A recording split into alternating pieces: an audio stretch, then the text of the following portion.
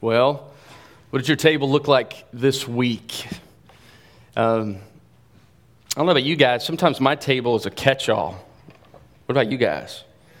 In fact, I imagine somewhere after noon today, this is kind of what my table is going to look like. Because this is my son's backpack and a sleeping bag and a pillow from Disciple Now. And usually that's where stuff goes, right? The table, right? Or mail. Junk mail piled up, homework, right? Bills, you name it. Sometimes the table becomes that, and it gets cleaned off just for dinner, and then you put everything back on it, right? Anybody do that in their home? Come on, let's just be honest. It's confession hour. Come on. Some of us do that. Sometime, I don't know if your table looks like this, if there's a lot of listening going on when you're sitting around the table, or maybe a lot of talking.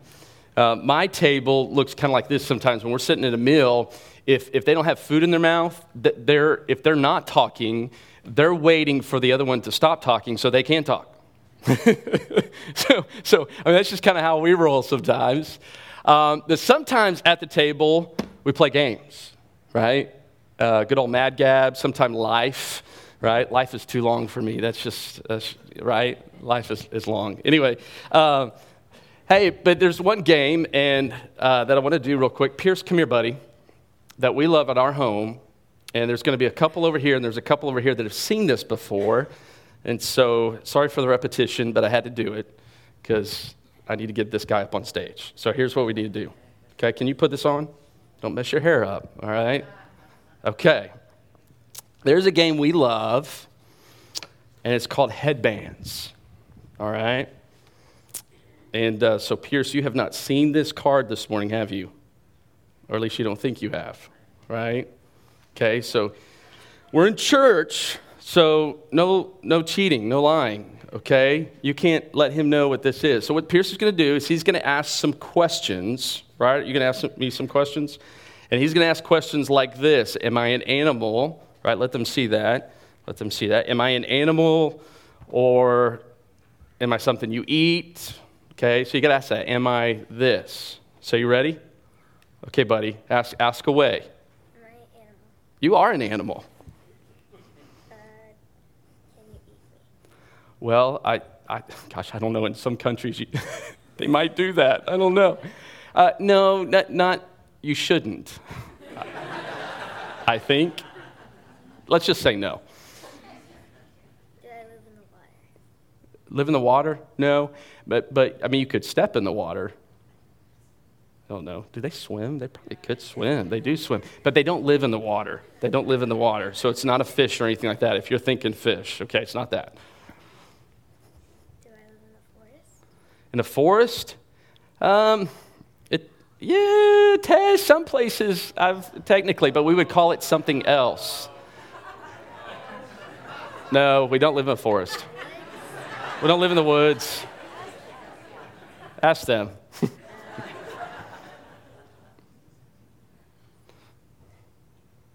I've seen. No, never mind. Go ahead. What? Do I live in the country? No. That's hard. No. Let's just say no, because I know what you're thinking. No.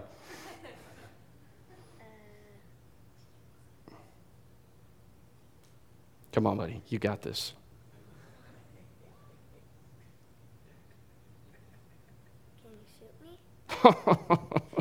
Can you shoot me? Can you shoot me? Ask Eric Davenport.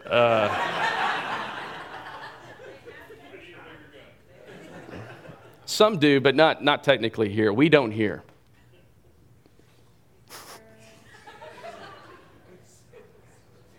I'll give you a hint. You were asking earlier, do we live in a forest? Do we live in the woods?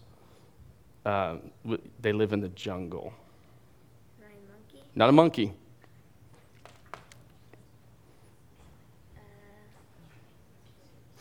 They also live in the zoo.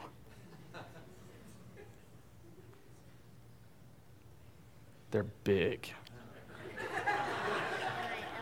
Yeah! Woo! Yes. Stay there, buddy.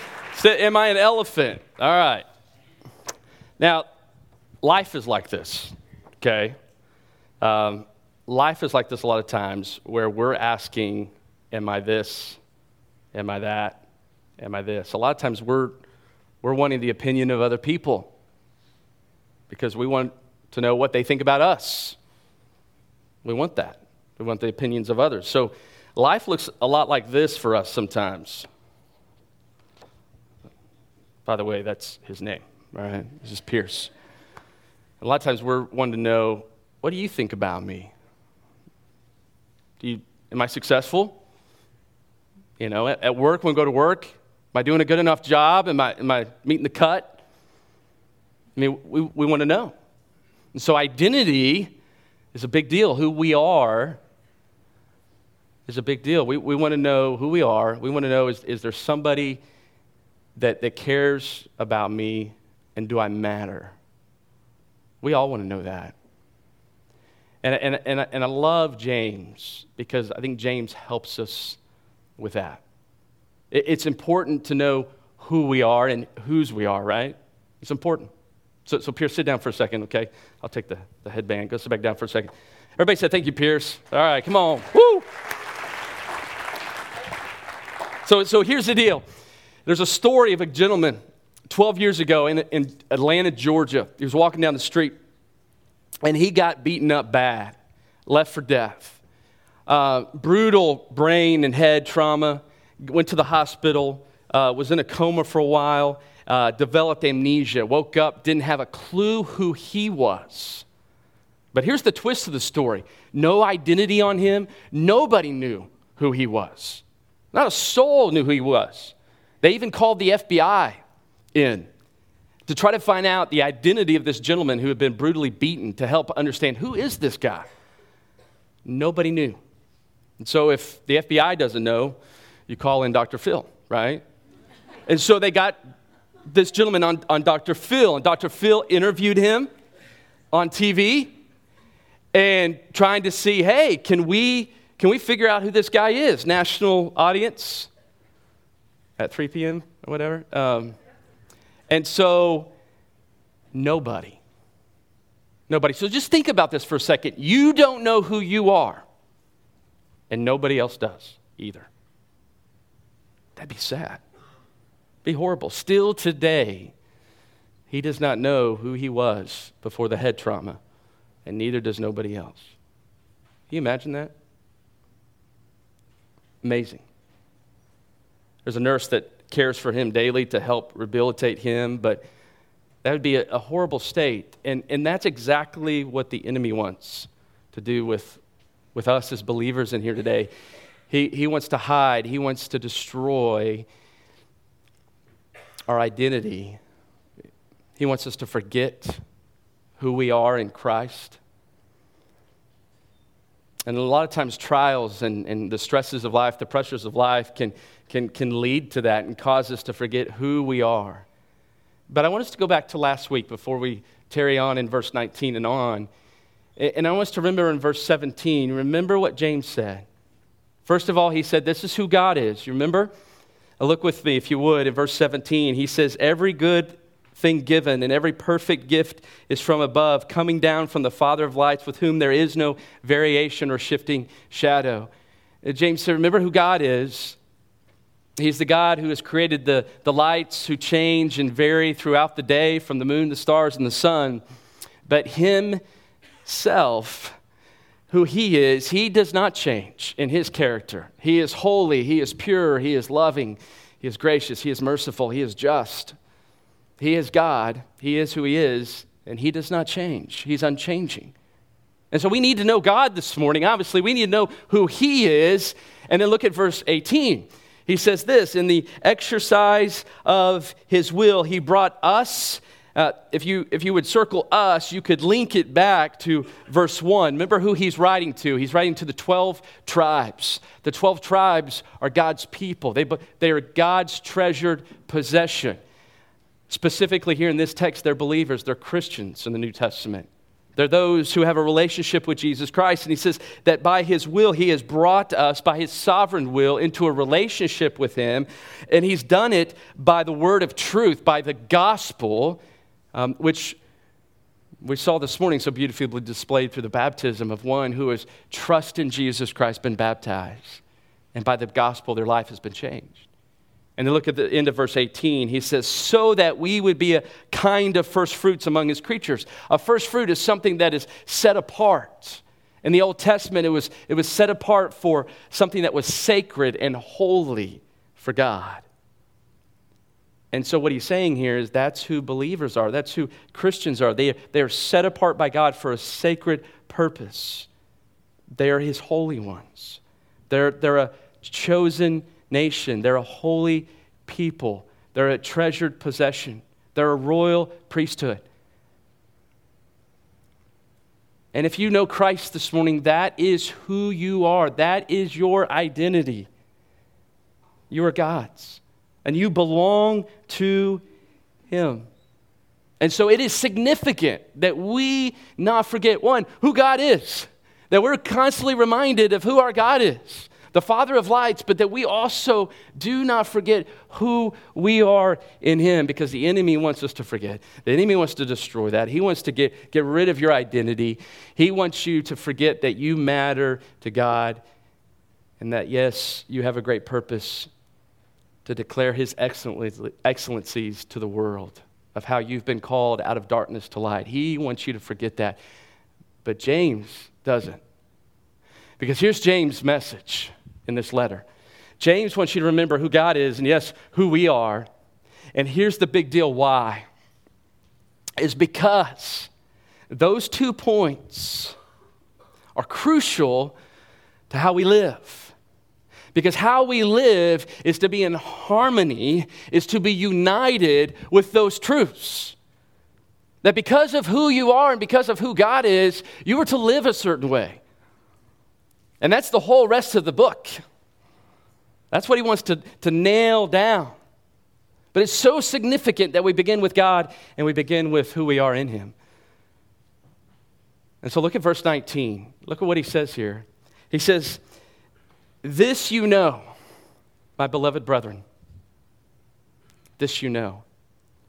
It literally means this. Know this. Know this. And so here's what I think James is saying. Know this. Know God. Know who you are. And then know this. Because what I'm about to tell you is so vital and so significant.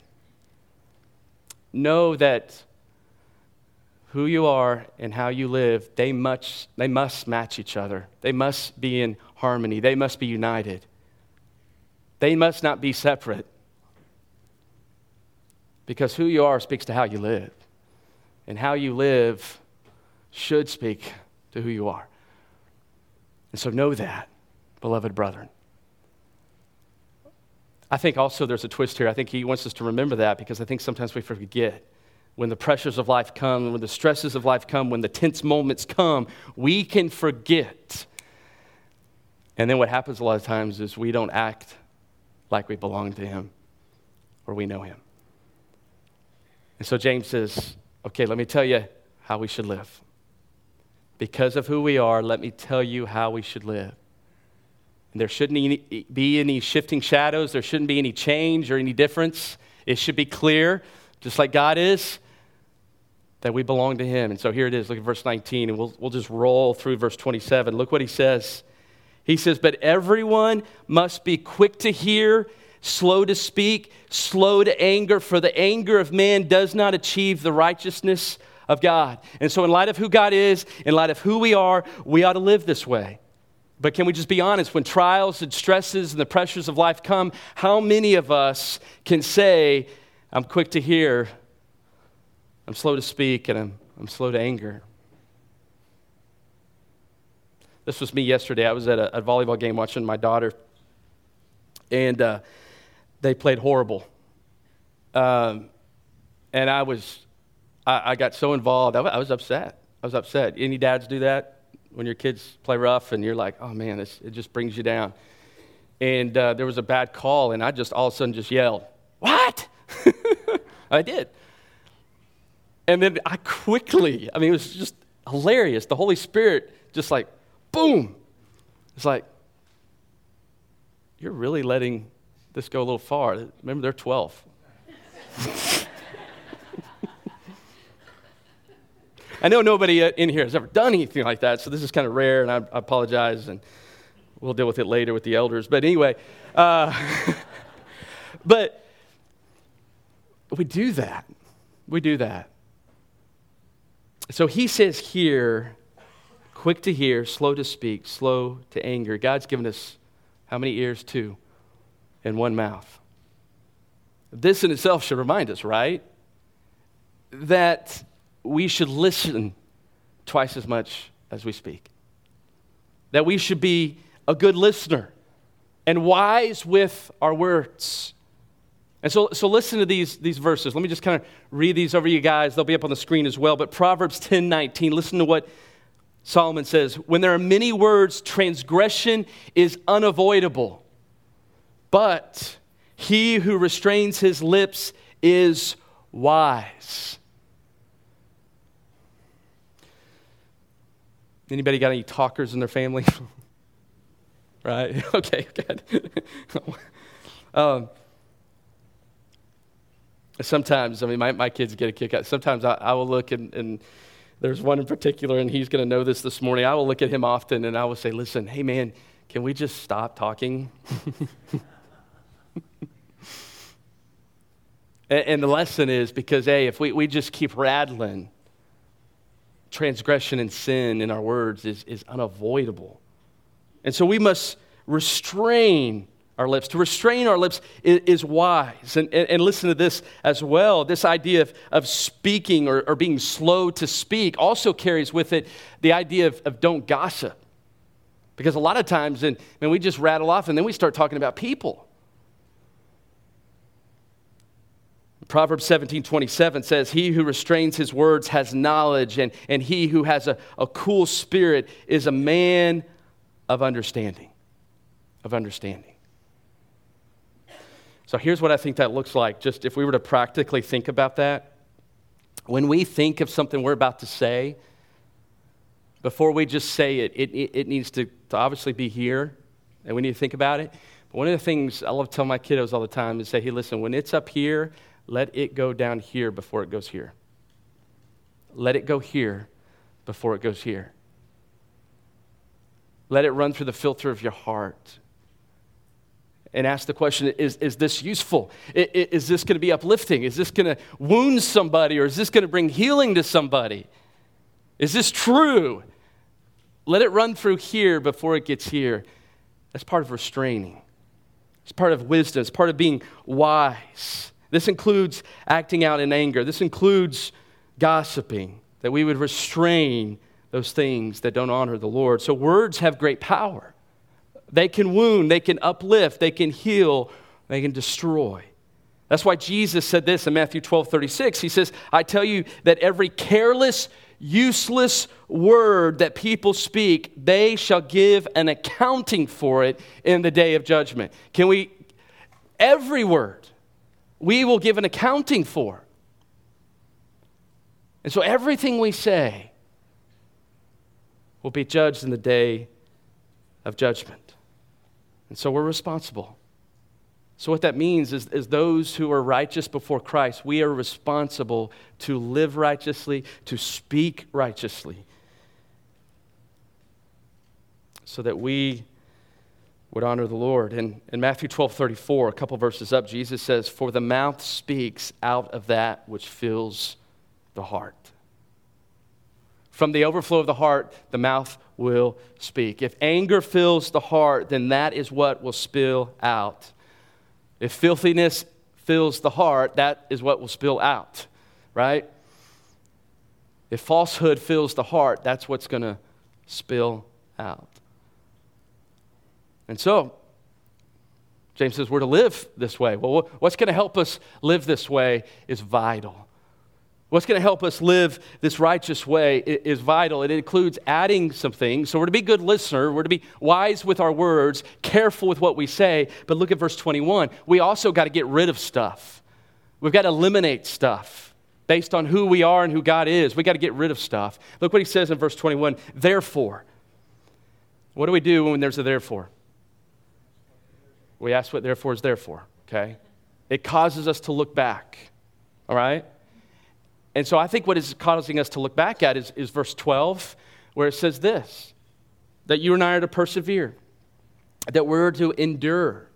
So through the pressures, through the stresses, through the trials, through temptations, we're to endure through the tests of life as those who are approved, meaning we belong to him. And so we should live like him even through the trials, and especially through the trials. And those who do have the crown of life, they're blessed.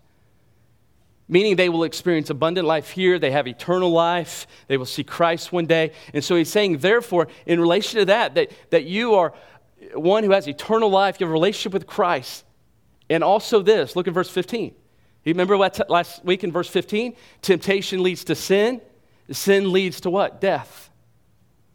And what he's saying is therefore, because of that, because of these two truths, and because you have the crown of life, if you know Christ, you need to do this. And look what he says in verse 21. Put aside all filthiness, all that remains of wickedness. In humility receive the word implanted, which is able to save your soul. And so what are we to do? We're to put aside. This doesn't mean I'm just going to leave my filthiness and my immorality, my impurity. I'm just going to put it over here. I'm going to put it over here. That's not the kind of put aside he's talking about. He's talking about get rid of it. No more. Flee from it. Kick it out. And what does he say to kick out? Filthiness, all kinds of unclean behavior that lies outside of God's will, including anger. But get it out. And so if there's immorality, if there's impurity that you're struggling with, get it out. Do everything. Be wild about getting rid of it. I mean, get rid of it.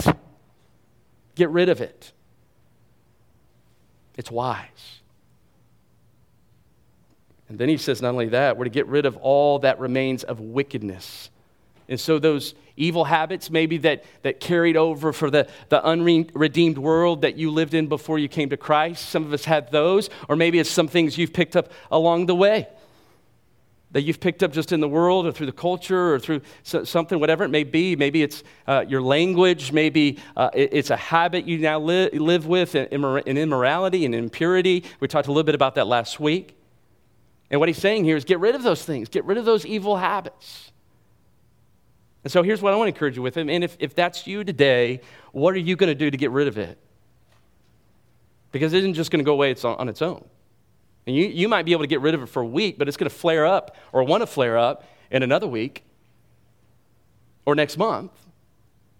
And so how serious are you about getting rid of things that are filthy and that wickedness that remains? And so here's the deal. I would encourage you, get with somebody and tell them and let them know and say, hey, will you hold me accountable? Will you ask me tough questions? Will you encourage me with the word of God? And that's what he goes to next. Look at the end of verse 21. He says this, in humility receive the word implanted, which is able to save your souls. And so get rid of this and get a lot of this, is what he says next. The idea of receive here is let it control you. Let this control you. Don't let this control you. Remember, we want to get rid of this. But let this control you. And what is this? The Word of God. Let the Word of God come in and control you. Let His compass and chart pilot you. Let it control you.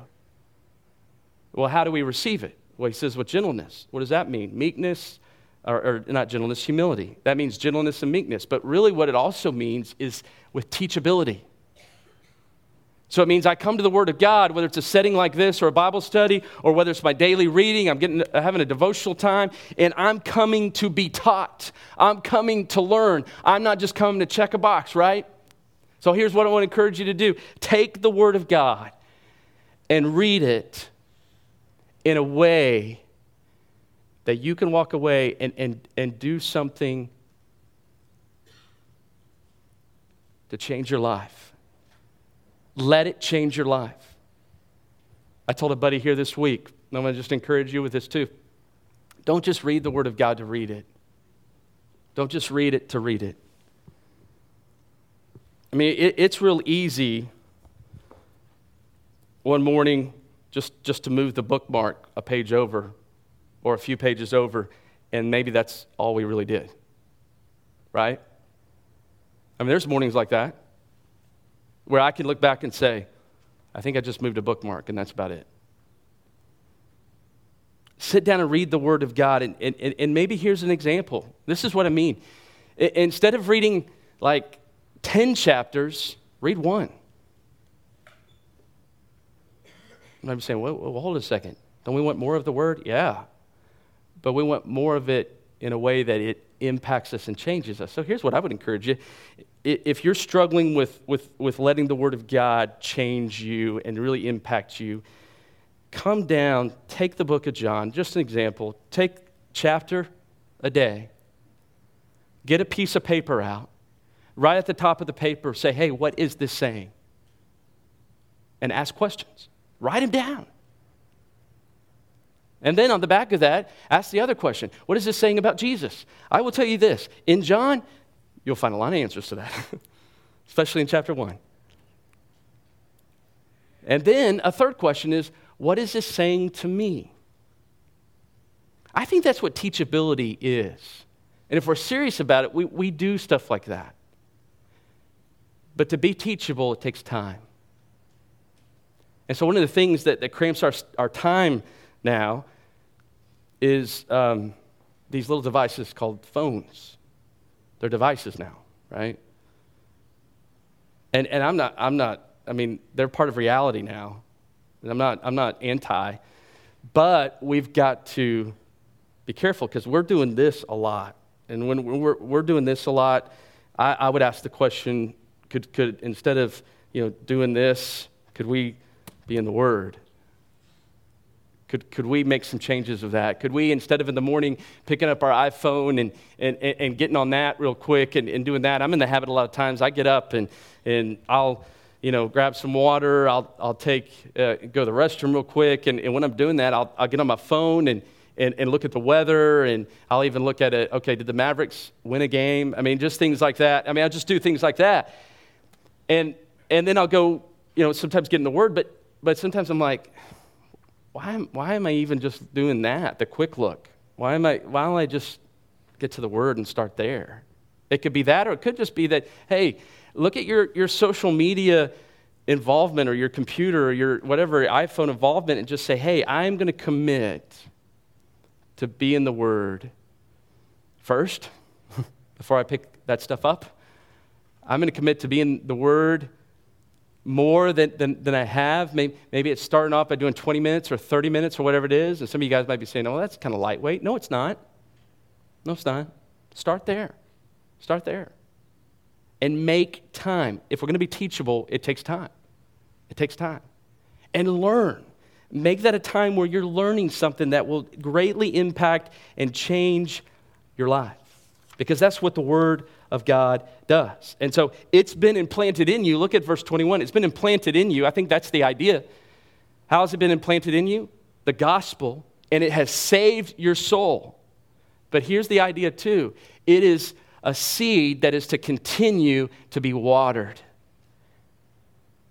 And so how do we do that? With the Word of God. And that it would continue to save us in the sense of this. You're already saved, but it will save us from falling into temptation, from sinning, and eventually the consequences of that sin. That's what the Word of God does. And if we fail to let that seed be watered that has been planted in us, we will run into trouble. So the Word of God is crucial. Look at verse 22 and 24. We're going to roll fast here. Look what he says. But prove yourselves doers of the Word, not merely hearers who delude themselves. For if anyone is a hearer of the Word and not a doer, he is like a man who looks at his natural face in a mirror. For once he has looked at himself and gone away, he has immediately forgotten what kind of person he was. And so we just don't come to the Word of God and just a hearer of it. I just don't sit out here. I'm just not a hearer of it. But I'm going to go and take something I've learned today from the Lord, and I'm going to go do it. I'm going to be changed. You see, the biblical line between a disciple of Christ and one who is not is clear. Is clear. 1 John 3:10 says this. I want you to hear this. By this, the children of God and the children of the devil are obvious. Guys, this is huge. Anyone who does not practice righteousness is not of God, nor the one who does not love his brother. What James is saying here is, hey, listen, you can be a hearer of the word, you can study the word, you can know the word back and front. You can even communicate the word. But if you're not practicing righteousness, if you're not quick to hear, slow to speak, avoiding anger, if you're not getting rid of filthiness and getting rid of all the wicked habits, then James would say, are you just a mere hearer? He says, I want you to be a doer.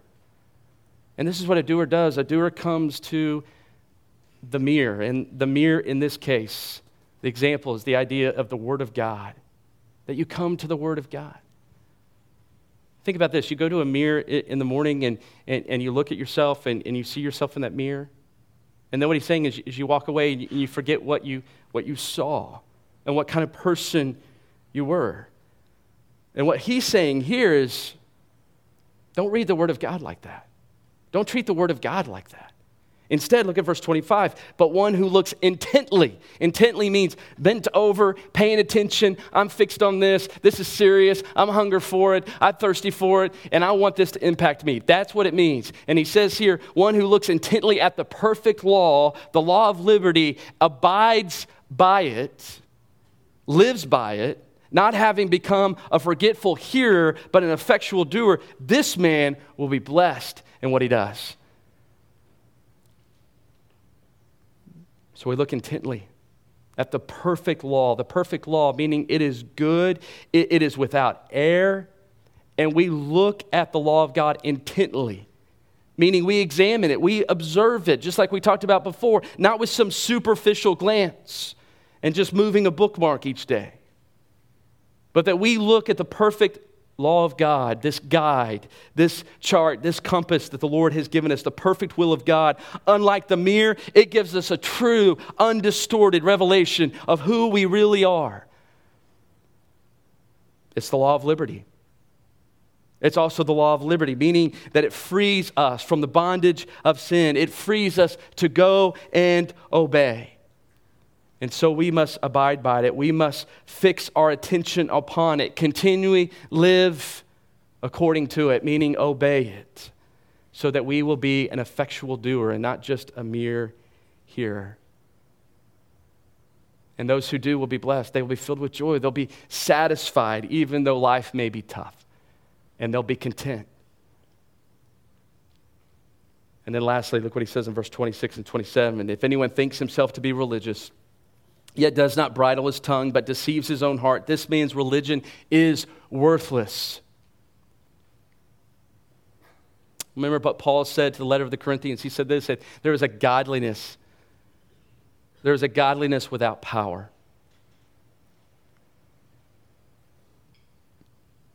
And that's what James has in mind here.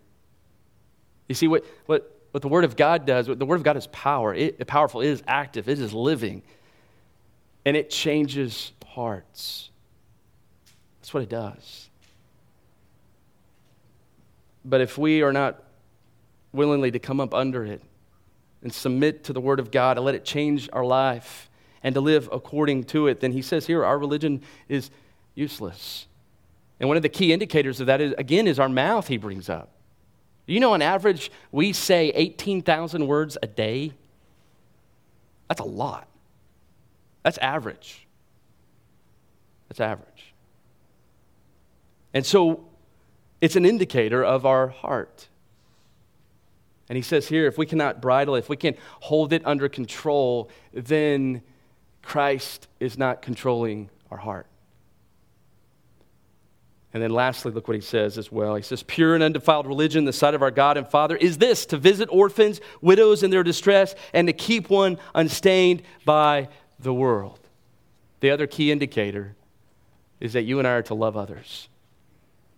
We're to care for the orphans and the widows in their distress, to show compassion to them, to care for them, and as well to keep our life holy and pure. So back to headbands. Fun game. But if you were to look out at the world, the people you hang out with, people at work, people at school, people wherever, what do you think they would say? What do you think they would say that you are? Based on our speech? Based on what we say, what we do, what we laugh at, what we don't laugh at? Based on how we care for others, based on how we treat others? What would they say? Would they say Christian? Would they say, oh yeah, without a doubt, he's a Christian, she's a Christian? See, the title of Christian was first given to the disciples at a place called Antioch. And you remember that these believers, they didn't label themselves. Who labeled them? The world. They called them Christians because they were followers of Christ. Little Christ was the idea. So would people give you and I that label based on our actions at the sporting event? By the way, I apologize to a lady down below me for my outburst yesterday because I was convicted. But what would they say? What would they say after their time with us? What would our neighbors say? Would they say, oh yeah, that's an effectual doer. That's one who, they belong to Jesus. You see, that's what James so desires. That we wouldn't just be mere hearers, but we would be doers. People that they know God, they know the Father of lights. They know who they are, that they belong to Him. And because of that, their life matches that. There is no shifting shadow. It's clear. It's clear. If you're here today and you've heard us talk about this life that God wants for us, for those who love Him and know Him, maybe you're here and you don't know Christ as your Lord and Savior. And maybe you hear this word here and you're like, man, I've maybe just been playing religion. God doesn't just want religion. That's not what He's about. He wants a relationship with you. He wants to know you and love you. And He wants you to be His child. And if you've never trusted in Him, know that the Bible says if you confess with your mouth that Jesus is Lord and you believe in your heart that God raised Him from the dead, you will be saved. You can become a new creation in Christ. The old is gone, the new has come, and you can now be a child of God. And that's why Christ went to the cross, to die for you, so that you could have a new life in Him. You could have eternal life. If you don't know Him today, start there. Trust Christ. Believe in Him. Let me pray.